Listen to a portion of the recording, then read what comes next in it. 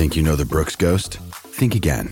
Introducing the all-new, better-than-ever Ghost 16. Now with nitrogen-infused cushioning for lightweight, supreme softness that feels good every step, every street, every single day. So go ahead, take your daily joyride in the all-new nitrogen-infused Ghost 16. It'll turn your everyday miles into everyday endorphins. Let's run there. Head to brooksrunning.com to learn more.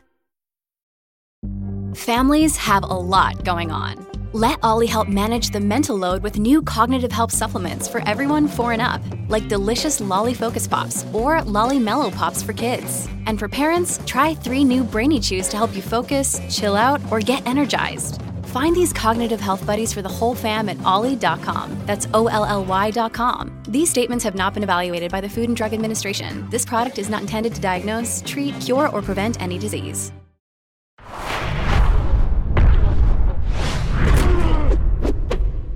It is the 19th of September, 2022, and it's time for episode, I believe, 28 of Morning Kombat Extra Credit. This is the podcast within the podcast. This is where we get to some of the stuff that we didn't have time for on regular MK. Hello, everyone. I am merely one half of your normal hosts. My name is Luke Thomas. Brian Campbell, of course, hosts with me for regular Morning Kombat, but I host just this particular podcast. Now, normally what we would do on something like today, of course, thumbs up on this if you're watching, hit subscribe. If you're watching on YouTube, give us a nice review if you're listening on whatever podcast platform.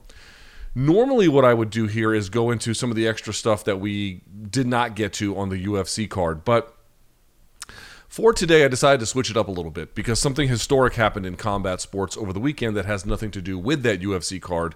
I'd rather put my attention there, namely ADCC 2022. This is largely considered to be the preeminent no-gi grappling tournament in the entire sport. Some might even argue it's the most prestigious gi or no-gi. Obviously, it's only in no-gi, but I mean, of all the most prestigious tournaments, many would consider this to be the apex of them all. That's a matter of debate. Obviously, the World Championships run by the IBJJF. They happen annually. Neither here nor there, but it is obviously in a very prestigious tournament. It is the number one tournament, certainly in no-gi. And Gordon Ryan made some history over the weekend. I would like to talk about what he did at ADCC 2022 for today's program. So, with that in mind, I have 3 points I'd like to make, but I want to put a pause on that for just a second. I want to start with an overview. First of all, what did he do? Well, he won technically just this weekend the 99 plus kilo weight division. So he got another gold medal in that one. He is now the first person to win a gold medal in ADCC in 3 different weight classes. He did it for, I think, minus 88 kilo, minus 99 kilo, and then plus 99 kilo. I believe that's right. Let me verify here that very quickly. Yes, that's correct. Now, he's also has, in 2017, he had a silver in the absolute, which is independent of weight, and he has a gold in the absolute from 2019, and he has a gold from this weekend from the super fight where he submitted Andre Galvin. So this now makes him the most decorated ADCC athlete of all time. Marcelo Garcia has 4 different championships in the minus 77 kilo weight category from different years. So in 4 different, I think from 2003 and on up to 2011, basically. He skipped a couple of ones in between. But he has 4 different of those. But in his absolutes, he never got anything, I think 1 silver maybe and 1 bronze. I'll double check here in just a second. But he never won a gold. Gordon Ryan has that. Now we'll talk about where he stands as the no-gi GOAT in just a minute. But I have to tell you, it was extremely, extremely impressive. Before I kick off the 3 points, because I want to talk about how impressive it was and put some context behind it, let me start, though, with this cloud that hangs over ADCC, which I think is very silly and everyone should just ignore it. Of course, this is my opinion. People get very passionate about this issue. I'm sure someone will see this who has a very different view and they might decide to tell me that I don't know anything and that this is all ridiculous. But I want to be very clear about this because I did see some folks saying, well, no one ever discusses this. So here I am having a discussion up front. By the way, this is also discussed a lot, but I'm going to have it right up front. ADCC does not do drug testing in any capacity whatsoever. They don't care at all. And I have to tell you, I like that. I don't have any issue with that whatsoever. It is not to say that the competitors are drug-free. Some of them certainly are. Some of them are drug-free in a way where they take great pride in it. That's fine if they choose to compete that way. But this is a tournament that doesn't do any drug testing. I want to tell you why I think that that is both important and good. Folks ask me why I have such different attitudes about drugs and sport than other folks. Let's start with a very basic question. And your answer will define your worldview here, but I will tell you about mine, and you can make a judgment call about it however you want. If the question is posed that is the only role for drugs in professional competitive sports prohibition? Is that the only role? Is that the only role performance-enhancing drugs should play? Is that they are cast aside, they are prohibited, they are not allowed? To me, that seems absolutely crazy, and I don't support that at all. What I support is creating a diversity of options for athletes. That's what I believe. I do not believe that the only role for drugs in sport is prohibition. In fact, you can already see why that would be potentially something you should begin to figure out or reconcile with. For example, you have strongman, which is a strength sport, obviously. At the highest levels of super heavyweight, they nominally say they do drug testing, but they really don't. There's really, for world's strongest man, for example, basically you can take whatever you want, and in fact, to compete on that level, you have to. But of course, in the sport of strongman, there's all different kinds of different tournaments and competitions. They're adjusted for age, they're adjusted for weight, they're adjusted for gender. They are some that do in fact do some testing so that for folks who are interested in that, they can have those options. I'm not calling for drugs to run over sport. I am simply saying I don't think the only role is prohibition. I simply believe that fans prefer at least some kind of alternative where there is no testing. ADCC is not merely the most prestigious no-gi grappling tournament. It's arguably the most popular tournament in all of sport jiu-jitsu. The fact that they don't drug test the competitors is not a incidental feature of that. That there is a direct relationship between the two. I would put to you humbly. And more to the point, IBJJF does do some testing through USADA. They randomly test some of their gold medal winners. Now, I wouldn't call that a very robust system of testing relative to what you see in some other sports, but there is at least something along those lines. And again, it's not the idea that everyone should be forced to take drugs. It's that athletes should be given the option to not only work under a rubric of strict and total prohibition. I believe that our conversation around drugs in sport is fraudulent. I believe our attitudes about prohibition being a good thing is more or less, I would say, poorly founded, not utterly unfounded. For example, there can be one case where prohibition, I think, is very good. That would be youth sports. People who are 16 years old should not be taking D-ball, for example. I think that's very much backed by medical science. You would want adults making adult choices about these kinds of things to the extent that it is important for them. And I'm not working under the impression that to the extent Gordon Ryan or Andre Galvao or anybody else, if they in fact are using that, they don't derive some benefit from it. You could make the Tim Sylvia argument, which he made when he got caught, which was that he just wanted to look better on the poster. And you did see some insane physiques out there.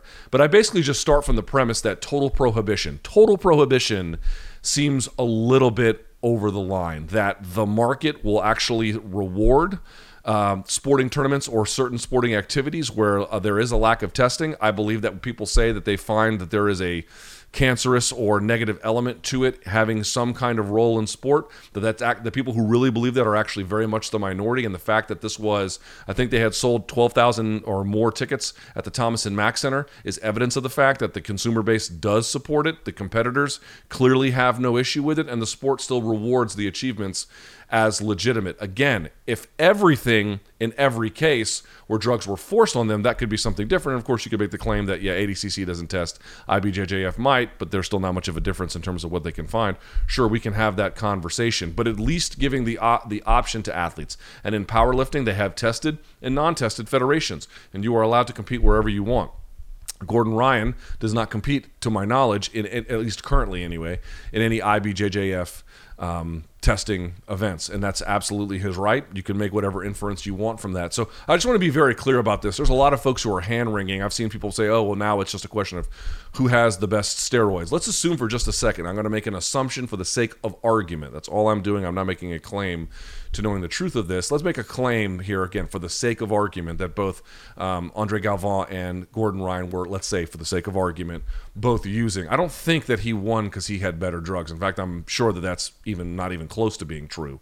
There is a lot of moralizing language that gets used when it comes to PEDs in sport about things like good and evil and corrupt, and I think that this is all a bunch of nonsense. There's rational, there's irrational, there are incentives, there are a lack of incentives, and humans will simply respond to them no matter what the other rule set being. In this particular case, no one is breaking any rules, so you can't really get mad at them for that if they choose to then take, which again, some folks I'm sure were absolutely, that's something that they don't want for their lives one way or the other. It's the option. It's the option of giving to them. I actually feel like performance-enhancing drugs, hence the name, they make performance better. And I am very curious about seeing sports where those kinds of drugs are not weeded out and what it does to the sport. And it gives athletes options to do one or the other, or at least have some kind of choice about how they want to navigate those spaces. Rank prohibition to me is a outdated idea that I think won't stand the test of time. Drugs are here. The question is what we're going to do about them and how we're going to incorporate them. And a blanket no all the way across, I simply believe that the consumers don't want. I believe a lot of the athletes don't want. And I believe a lot of the moralizing language and then the moralizing institutions around it, these are people trying to uphold a zealotry, or I should say a worldview of zealotry, that I think is far too heavy-handed. Take that for what it is worth. Now, that aside, let's talk about what Gordon Ryan did. As I indicated, winning the plus 99 kilo weight division, winning the super fight against Andre Galvin. Here are my 3 points that I would like to make, and we'll talk about some of the broader context in just a second. Number one, Gordon Ryan is peerless. I cannot overstate to you how effortless this was for him to win. He didn't have to claw and scrape his way to get here. He just ran over the competition. Only one person was able to withstand the duration of the match with him, and that was Victor Hugo, who Gordon Ryan beat 8-0. So Gordon Ryan submitted, I'm going to mispronounce his name, but Heikki Husala, who is, I think, from Finland. Then he beat Victor Hugo via points. He had submitted his previous opponent. He submitted Roosevelt Souza. He submitted Nick Rodriguez, and then he submitted Andre Galvin. Didn't surrender a single point, submitted almost everyone, dummied the guy who was able to last. Absolutely dominant from beginning to end. And even in the case of someone like Nicky Rod, understand Nicky Rod is a real big guy, fills out in that weight class for plus 99 kilo quite well. Nicky Rod was a training partner for a very long time with Gordon Ryan. In fact, it was Gordon Ryan before there was that split off into the B team after they left Puerto Rico for Austin, where in Puerto Rico, and then before that at Henzo's, they were the guys who had basically recruited and sort of curated the career of Nicky Rodriguez. This guy has intimate familiarity with the game and then the evolution of the game of Gordon Ryan. He barely lasted over 2 minutes. Couldn't do a thing to him. Go back and watch the match with Galvin. Now, Galvin is a little bit older. I think he's close to 40 years old at this point, but he looked to be in, let's say, tremendous shape. And more to that point, this is a very long-standing, decorated competitor. Galvin, by the way, I think at the last ADCC, going back, had won the gold medal in the super fight, then 2017 gold medal in the super fight, 2015 gold medal in the super fight, 2013 gold medal in the super fight, and then in 2011 won the minus 88 kilo and then won the absolute. This is not some guy wet behind the ears. This is a very, very good grappler. He could do nothing to Gordon Ryan. Understand the levels here as well of jiu-jitsu, right? It's a very basic way to understand it. There is survive, defend, and attack. All Galvin could do was survive and then on occasion defend. There was no attack hardly at all. Virtually non-existent.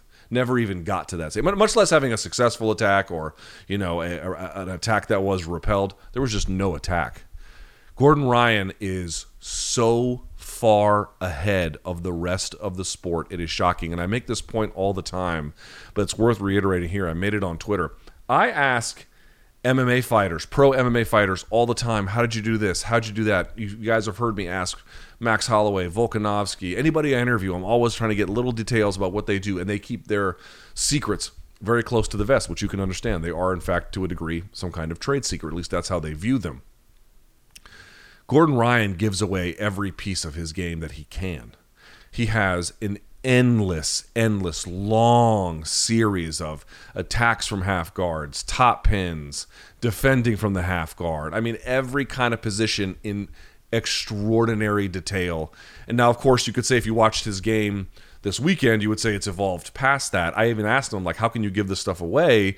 And he made that point. He's like, well, one, these people won't watch. My competitors are too arrogant. Number two, even if they did, by the time they watched it, my game is already advanced past that. But nevertheless, it is very unusual for a guy to give out this much detail smack in the middle of his prime. This is not some guy doing like a basic seminar on heel hooks and like heel hook inversions and how to set it up, and it's sort of a relatively basic but some decent details along the way. It's not giving away a ton of his game there, more going over more what I would call sort of general knowledge with some specific pieces of information included. This is a detailed breakdown of how they do things. He has given that out to the world. All you got to do is pay for it. Maybe it doesn't matter at this point, but that is very unusual, that amount right in the middle of a guy's run through the sport.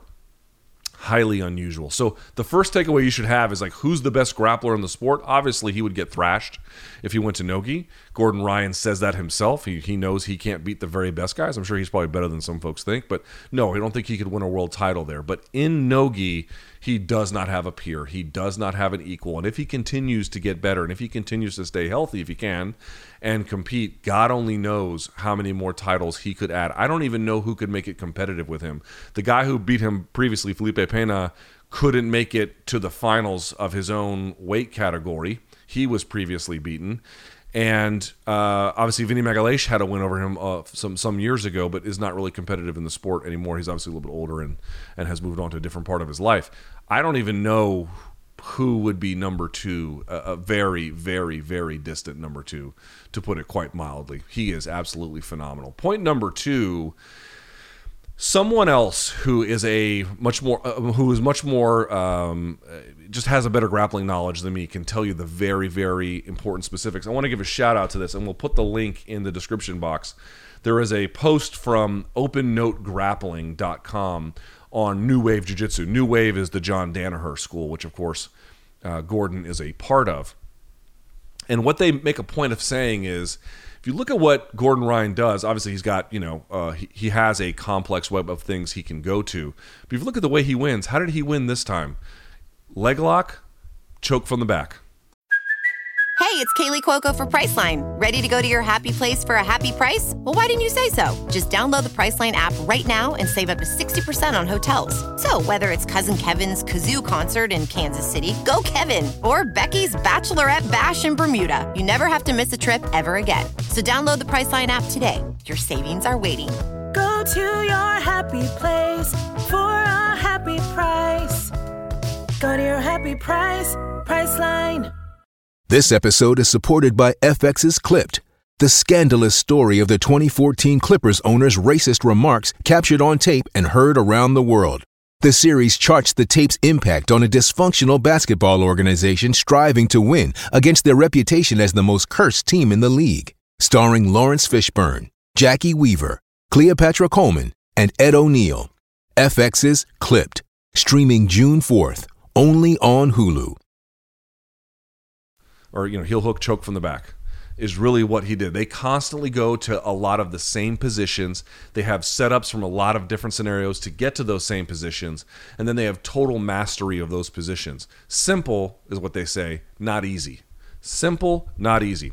And in fact, in that post, one thing that they talk about, I really encourage you to read it. You can get a much more thorough breakdown of the New Wave John Danaher Gordon Ryan style from that. But one of the points that they make is look at Khabib in MMA, Khabib Nurmagomedov.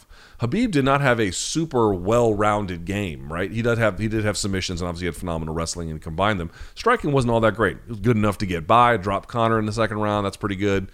But he wasn't trying to do everything really well. He was trying to do basically a certain kind of game very well. He was trying to be as specific as possible. Think about what Gordon Ryan has done. He rejected gi jiu-jitsu by and large, stuck with no gi, so that's one kind of specificity. And now in that game has a bunch of different setups to get there, but really has kind of a game that features more or less a couple of different directions. Chokes from the back, leg entanglements, and there's, of course, some things in between here and there, but it's not super complicated in that way. The details are precise. Remember, it's simple, not easy. Something to keep in mind about what kind of games work best in combat sports. This idea in MMA anyway that the next generation is always going to be, they're going to be able to do everything really well. That sounds nice in theory. Is that actually the best way to win, to be able to do everything really well? Or is the idea to make some trade-offs about what you do well so that you can get a portion of the game where you're just much better than everybody else? Something to think about here. But his game is simple, not easy. Not easy. That's the weird part about watching him compete. If you just watch him compete, you just can't believe how easy, again, it's not, but how easy he makes it look. It doesn't look like he's trying. It always looks like when you get two other guys who even very good black belts, you know, there's this like really difficult way of trying to overcome someone else's resistance.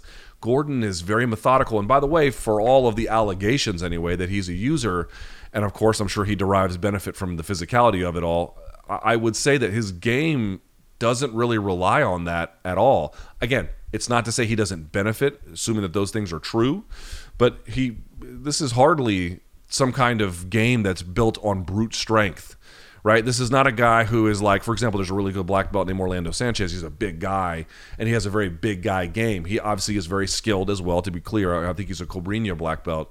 He's skilled. I want to be 100% clear about that. But his game is obviously benefited by the fact that there's a ton of heft and brute force. That's not really Gordon Ryan's game, not nearly to the same extent. I think to the extent that one wants to make some assumptions about whether he uses, it probably would be more beneficial on the training end. But even then, there's a technical innovation that's a part of it. He and John Danaher, in the way in which they conceptualize jiu-jitsu and every other part of it, they are ahead of what the other competitors understand jiu-jitsu to be. It's got nothing to do with drugs. 3, is he the no-gi GOAT? Yeah, I think he is. As I mentioned, Marcelo has 4 different ADCC cycles where in his weight class he won a title, but he doesn't have the absolute to go with it. Marcelo in the absolute in 2005 got bronze, and then in the absolute in 2007 just got silver. So he did not get it there. Also, by the way, in 2007, he did get the gold in his weight class. In 2009, he actually just got the silver straight up. But that was, obviously in 2011, he rebounded and got the gold. So that's nice. But here's the argument for Gordon.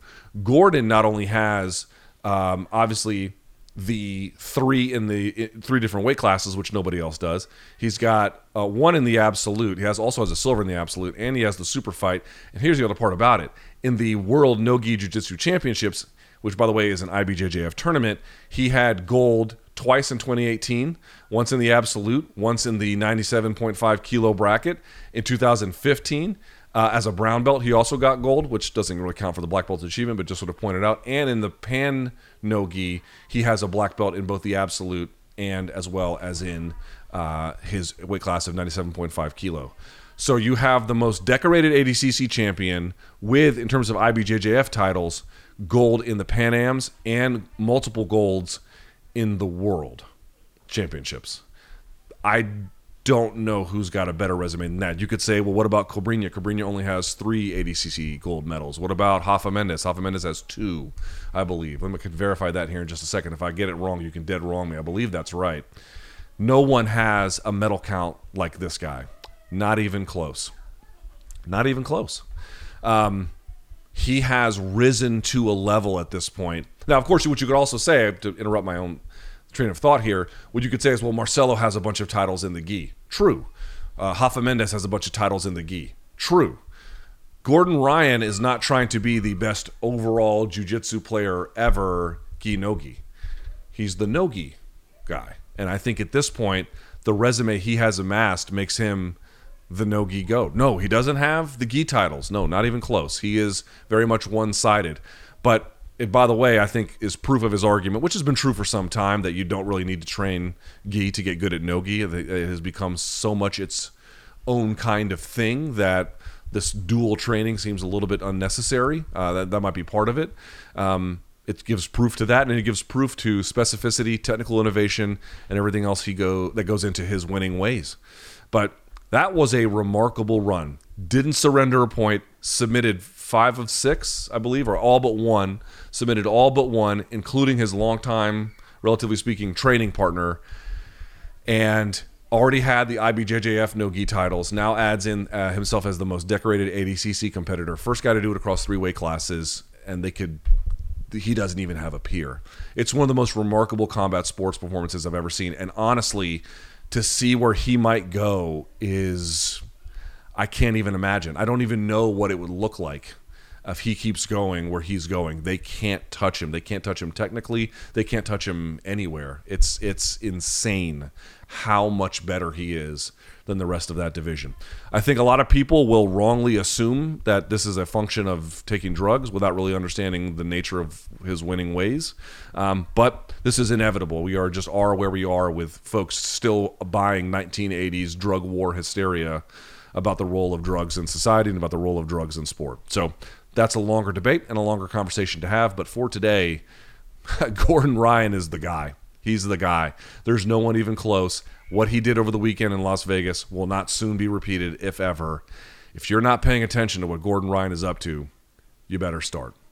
Thumbs up on the video. Hit subscribe. Thank you guys so much for watching. Back next week with some kind of extra credit, I think from the Bellator fights and maybe a few other things. Give me some feedback. LukeThomasNews@gmail.com. What'd you like? What'd you not like? And until then, enjoy the fights.